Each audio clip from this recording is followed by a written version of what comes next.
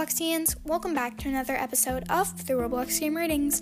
My name is Paige, I'll be your host for today, and make sure to follow and turn on notifications for content like this. Also, drop me a comment down below in the comment section, and make sure to rate this a 5-star, because I deserve 5 golden stars. Now let's begin, and I'm very, very, very sorry about the 3-day absence.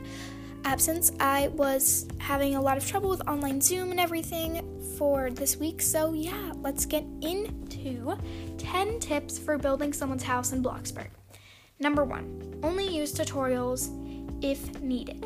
So a lot of people want Bloxburg houses, but anyone can use a tutorial. It might be slower or faster than you can do it, so they want a creative house, something to their liking. But on the other hand, if you're a newer builder or they ask for something in the 1K to 20K region and it's very specific, detailed, or they're asking for a lot, you might have to search up a tutorial. Now, creativity is really important, but a good house is better than having a creative house. And I know that sounds a little bit messed up, but you would probably have a better house than a house that was made by someone from the top of their head, and they didn't know what they were doing. Number 2 follows up to the first tip. Watch tutorials for inspiration and building tips. So this is going to help you from straying away from the tutorials, which you really want to do.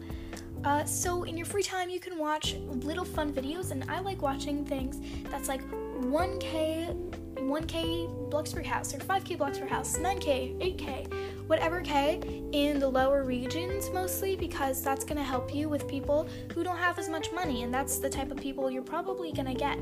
So you're going to watch those videos and take tips from other videos maybe with bigger budgets, more professional builders. That's really going to help you in the later run of what you're doing. Tip number 3, don't only focus on one building style. Let's say your building style is aesthetic, very common and understandable. Well, someone's going to ask you for something else that is aesthetic or modern, or whatever your choice of building style is normally. You're going to have to face that, and it's going to be really hard if you've only practiced or put effort into one building style. So it's just going to make you very, let's say you're ice skating and you have to hold on to those little penguins they give you. You're going to have to hold on to tutorials like that for dear life if you don't know what you're doing. So that's not very good. Number 4, ask them what they want. Tell them, hey, how many bathrooms, how many bedrooms, what type of rooms do you want? Any specific details they need to add? Garden, do you want a garden? Do you want a pool? How many floors? What style? Budget? You need to ask everything. This is really important so they get the house that they need and want. Make sure to write this down or put it in a notes page somewhere or mental memory. Search it up for a tutorial if you need to, or write it down obviously, and do whatever they want. Number 5, ask them for 5 to 10 minutes in build mode or out of build mode. This is going to help you to search up the tutorial that they need and find the perfect one for them, and also give you some time if you aren't using a tutorial, which let's hope you aren't, but if you are, no big deal, that you have time to think of an inspiring house decision and do things like that. And I'll get onto this later, but just get inspiration and stuff, give you a little bit of time to figure out what you're doing, and yeah. Number 6, make sure they have a budget. A lot of people like to work while you're building for you to make them the dream house. Well, you're gonna need a budget. So if they don't have a budget, already ask them for a budget, and they're gonna say, oh, well, I'm gonna be working while doing this. If you're a tutorial user, look up what they want after you've asked for what they want, and ask, hey, is 110K good? Is this amount good? Is this okay? Should I go higher? Should I go lower? And if you're not a tutorial user, do an estimate. What do you think is going to cost for what they're asking for? But make sure they have a budget, definitely, because that's really important for how much you can do or not how much you can do for the build. Number 7, don't complain or fight with the customer. This should be a dead giveaway. Alright, I know some customers can be a little bit pushy, rude, dramatic, or just not very nice at all, but you're going to have to deal with it. if you want to get tipped, or if you just want to have a fun time building without having to use your money and make someone stay, it's going to be hard. A lot of people are going to be very nitpicky and maybe delete some of the things, which is very annoying when you're doing a tutorial, but it's okay, which I suggest don't do tutorials if you do tutorials, just be ready for these type of people. And you can't just quit on them. They already did everything for you.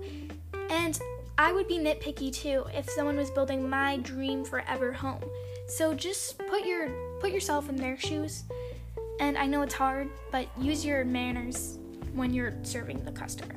Number 8. Use inspiration from YouTube pictures and layouts while building. Now, I already talked about using inspiration from YouTube before building, but while you're building, it's going to be hard finding a layout, and especially for me, I am okay with building walls, but very good with decorating and everything like that, but building the layout can be really hard for me, so you're probably going to have to go to some websites that show you layouts of real homes, and you could just search up whatever they wanted, so 2 bathroom, 3 bedroom. This isn't copying, this is just really good at inspiration. You can mix 2 Bloxburg homes together or 2 real homes together to make the house that they want. And I think that's really good. So, you could do creativeness with, really good looking houses. Number 9, ask them how much time they have. So what I mean is, a lot of times when you're building someone's house, they leave abruptly, but maybe they knew about this. Ask them, hey, how many hours or minutes do you have for me to build this house? You're gonna have to work against the clock, so be prepared to friend them or make sure they follow you or follow them so you can join them in a game, or maybe set up a time with them in advance if that's possible. But you're probably only gonna be building houses for people in random Bloxburg servers.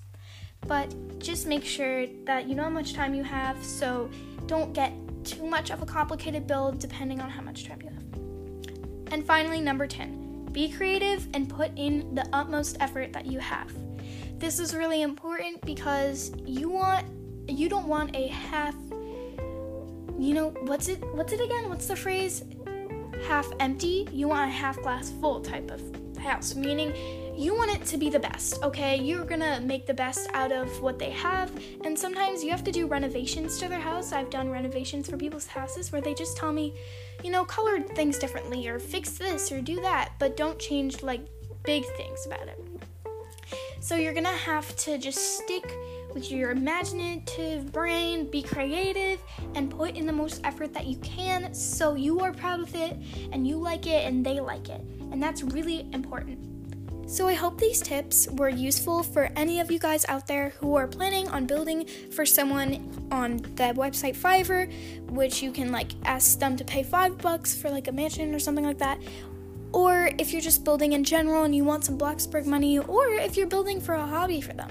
It doesn't matter either way, but I think these tips are really helpful, so I hope you enjoy these tips, and ask me if you want me to do tips for other games or tips for Bloxburg again. Put some ideas in the comments below, but have a great day and stay cool, Bloxians. Bye!